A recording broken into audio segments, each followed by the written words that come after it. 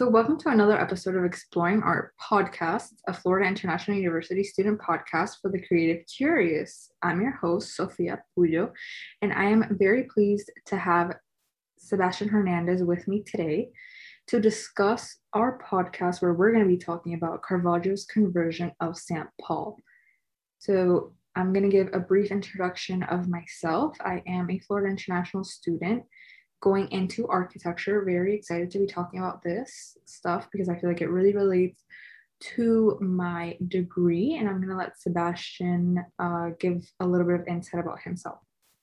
Hi, I'm Sebastian Hernandez. I am an computer engineering student at Florida International University.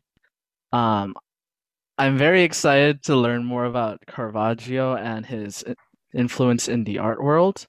And yeah, So I think we should just start going back into Italy for a little bit and talk about Caravaggio himself and basically just his early life and his time in Rome and how he was a super big influencer in the art world and what he did, what techniques he used, everything like that. What do you think?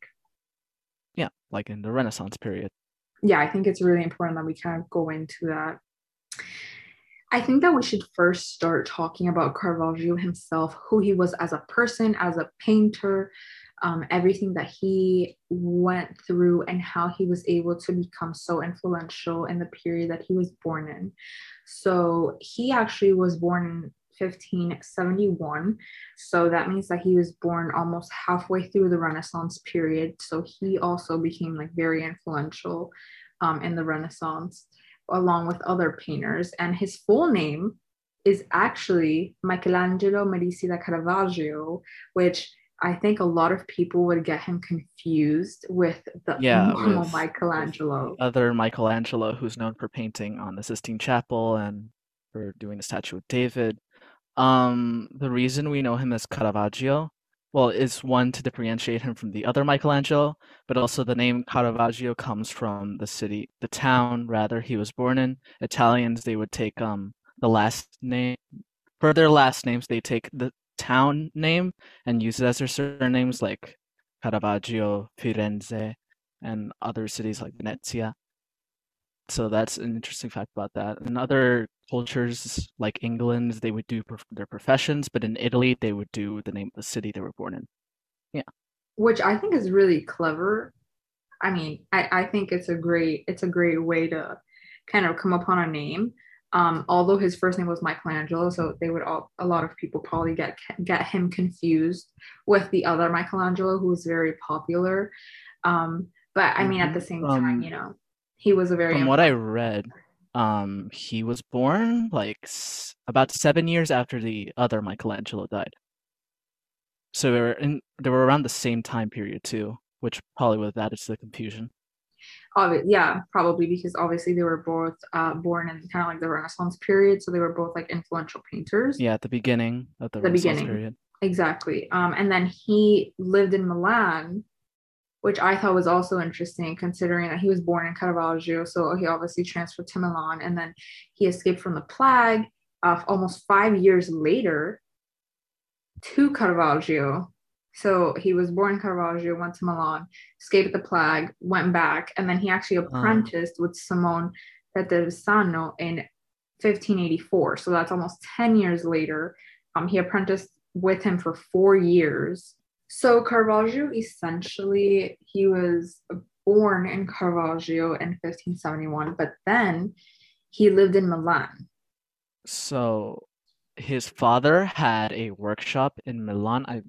Not I don't remember exactly what his father worked as, but he had a workshop in Milan and would frequent Milan while living in Caravaggio.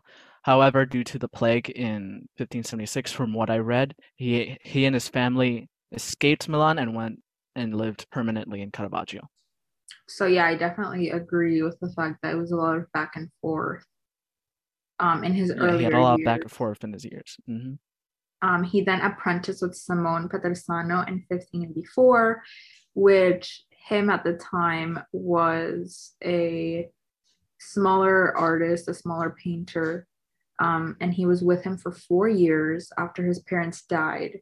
So thanks to Simone, Simone was kind of the person who kind of like brought him up in the artist and the painting world. After moving to Rome at the age of 21, he definitely struggled financially for a few years, but then he was able to apprentice um, with Giuseppe Cesari, which was a sculptor and also a painter. And then later, thanks to Giuseppe, he was hired by Francesco Cardinal Maria del Monte, which I believe was part of the church. Yeah, cardinals are a position directly underneath the Pope, so he was a very influential member of the church. I believe, from what I read, he was his first patron, his first major patron, who commissioned him to work um, on a few paintings himself. Yeah, go ahead. So, thanks to Francesco, he was actually hired by the Contarelli Chapel to paint two of the largest paintings on the wall. And this was kind of his big moment. This really brought him to fame in Rome. And this was where he really skyrocketed. And I actually believe that the paintings are there today. hmm This was around the time when he was actually commissioned to work on the conversion of St. Paul and the crucifixion of St. Peter, which are located in the Church of Santa Maria del Popolo in Rome. Um, I've been to Rome, but I personally haven't seen the Santa Maria del Popolo. I've never been into there, but I would next time if I would go just to see his paintings. Yeah, I definitely think that after doing not only a podcast, but like doing research on the painters, it gives you kind of like a little bit of insight of if you would be interested in going and exploring some of their work or not. And this definitely would be a yes for me also.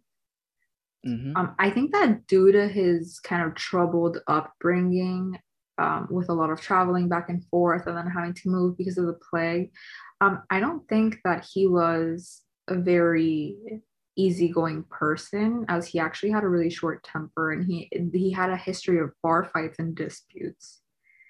Um, and then he eventually murdered a man in 1606. And from what I read, after he murdered someone, he traveled to the city of Malta in order to be knighted, in order to seek a papal pardon for the city of Rome, so he could return to Rome. But So that eventually, was but that he, was basically like an apology. yeah, a pardon for the murder. But he failed to get the pardon through the knightship. Instead, he had his connections in Rome give him the pardon instead, so he was able to be pardoned in Rome, was allowed back in. After he got the pardon, thanks to some of his friends, as Sebastian mentioned, these associates allowed him to get the pardon. So then he tried to get back to Rome. And on his way back, he was actually arrested. He was left behind by the ship that would have taken him back. And he was not only left as a person, all of his belongings were left. So he potentially had traveled along the coast and then died of an illness from what we know in 1610, very young age of 39, very, very young age. Actually, I think it was theorized that he died of malaria, potentially, because he died alone and feverish somewhere on the coast at the age of 39. Yeah. So I found it really interesting that his paintings often depicted sacred figures and events using live models. So he Mm. often used the techniques of chiaroscuro, Oh which yeah, which uses strong contrast of light and dark in order to like embolden the subject. And this technique is commonly seen in other Renaissance paintings, like for example in the art of Leonardo da Vinci. For example, he used a lot of chiaroscuro as well. I do believe his usage of live models was deemed controversial by his patrons because he would often take common folk to do so. Like not really like any nobility or anything. He would take common people that he saw on the street and use as his models for the paintings themselves. So that was deemed a little controversial by the patrons that commissioned him. yeah, I can definitely see how that would seem a bit off the regular norm. But hmm overall, Caravaggio was a very influential painter in the time of the Renaissance, and we can still see some of his work today. Um, in Rome and in other parts of Italy. such Definitely, as the conversion of St. Paul. yes. So I think we should Sorry. go into talking a little bit more in depth about the conversion of St. Paul and kind of like how Caravaggio plays into that. So basically, the conversion of St. Paul, um, it's located in the Church of Santa Maria del Popolo in Rome, which is still a church standing, still there. Yeah, it's still there. It's still there today. So It's, visited by a lot of people. more on the history of the conversion of St. Paul on its subject matter. Saul was a Jewish crusader, and at the time, Judaism was very much against Christianity. This was around the time where Christianity first emerged as the new way with the birth of Christ. And Saul, along with a bunch of other Jewish crusaders, would publicly murder members of the Christian faith, such as those that are preaching it. So on his way to the city of Damascus, Saul was struck by a thunderbolt and was given a revelation by Jesus himself to rather not to disobey him and to instead follow him in the ways of Christianity. Afterwards, Saul was blinded and was led by hand to the city of Damascus, where then he then regained his vision thanks to the actions of a Christian pope, thanks to the revelation that Jesus gave that pope. So in the painting itself, the painting depicts Saint Paul knocked to the ground due to the thunderbolt and receiving his revelation from Jesus. Meanwhile, the horse and the groomer leading the horse are unaware of the revelation that St. Paul is receiving. At the time, there was a different draft of the painting that was rejected, which you could look up. It had less subtlety in its imagery. Uh, it depicted Jesus giving him the revelation and St. Paul like cowering in fear. But that painting was rejected by the patron, and he then had to redo it to the one we see today. And then after that, basically his reputation fell, like after his death. So he died, and then his reputation died along with him. And then he was actually heavily criticized by a lot of art connoisseurs in the 19th, 20th century. So, for those of you that don't know, listening to this podcast, what an art connoisseur is, what that kind of job depicts, what they do, it's basically just a person who is very competent to pass critical judgments in art. So, what that means is it's technically like an art expert. So, they work, Yeah, a historian. yeah, basically like a historian, and then they just work based off the style, the time of the art. So, they observe it, they connect ideas, and they are basically just art historians that help to analyze art more thoroughly, as well as not only like style but technique of artists as well. One such connoisseur is Jacob Burckhardt, a Swiss art historian born in 1818. He was best known for his study of Renaissance art. So he was known for a book titled The Civilization of the Renaissance in Italy. It was a very influential book at the time for the study of the Renaissance, but around that time, Caravaggio didn't really have a good reputation, and Burckhardt criticized one of Caravaggio's paintings, specifically the Conversion of St. Paul. He described the composition as coarse, when Caravaggio, quote, did not care for expression, and he then pointed out how, quote, the horse nearly fills the whole picture, using it as a subject of criticism, how it doesn't emphasize the revelation that St. Paul is receiving, how it misses the subject matter. Another art connoisseur that criticized Caravaggio along Jacob Burckhardt was Bernard Berenson, and he was actually American. He was an art historian, and he also specializing in the Renaissance. So basically, what he kind of mostly specialized in was actually Italian Renaissance art, and he spent most of his life in Italy, where he wrote numerous books on the Renaissance. One of them being of the Florentine painters, which would actually was an international success. So he also, not only being an art connoisseur, he also kind of became a famous author for that. Upon his death, in 1959, his art collection in the library was actually donated to Harvard University. And I actually think it's very cool how you can still go to Harvard, Harvard University students can actually go and read a lot of his works. I think Yeah, and you can even see his like art collection at the center where his library is saved.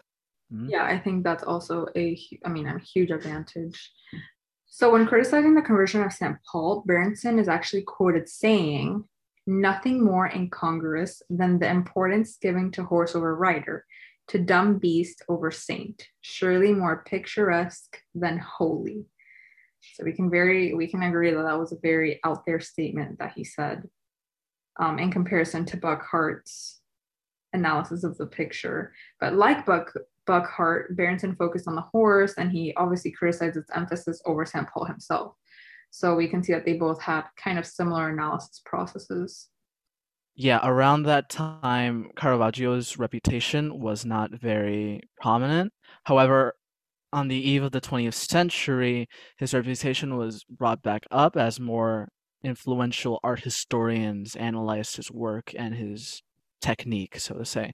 One such historian is Wittgewer. He was a German architectural historian born in 1901. He studied in Berlin before spending 10 years in Rome working as an assistant at the Biblioteca Huziaria.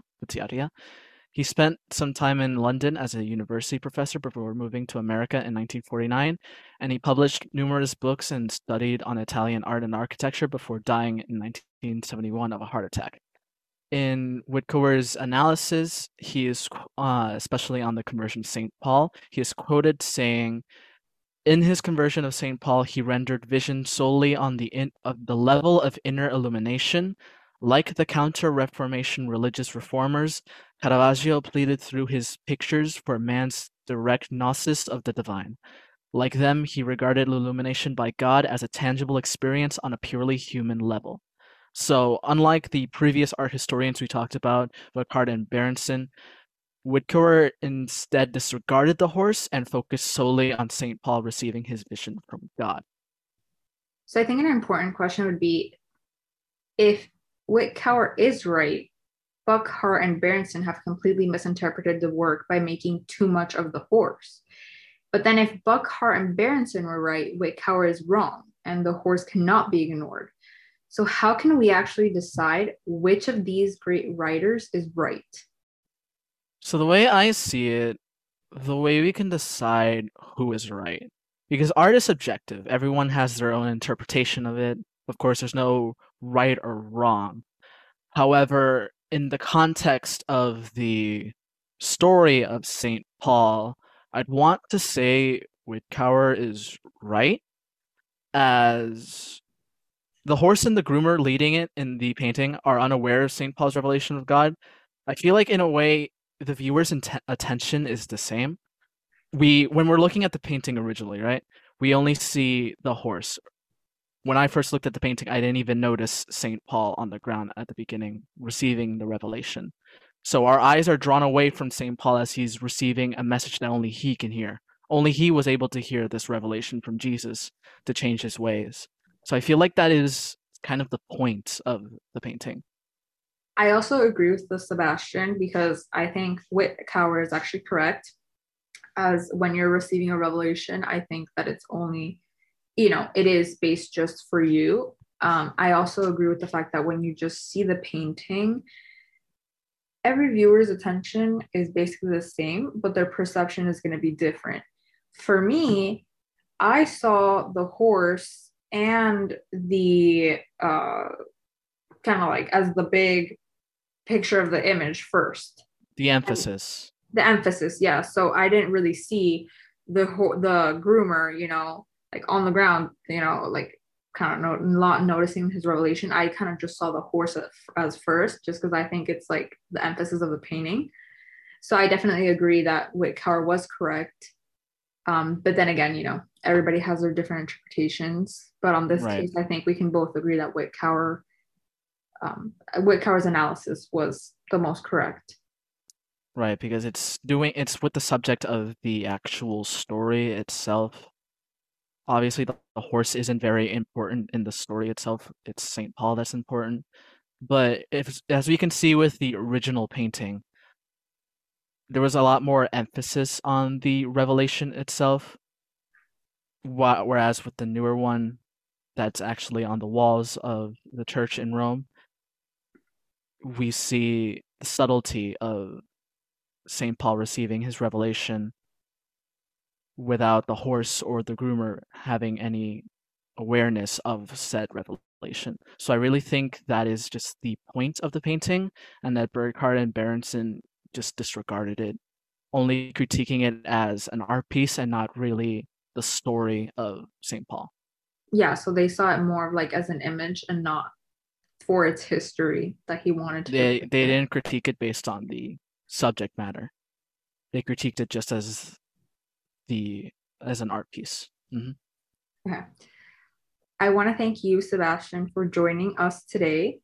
I really appreciate it. And this actually concludes Exploring Art Podcast. Subscribe to our Exploring Art Podcast on iTunes, Spotify, SoundCloud, or wherever you get your podcast. Thank you for listening. Please join us soon and remember to stay curious.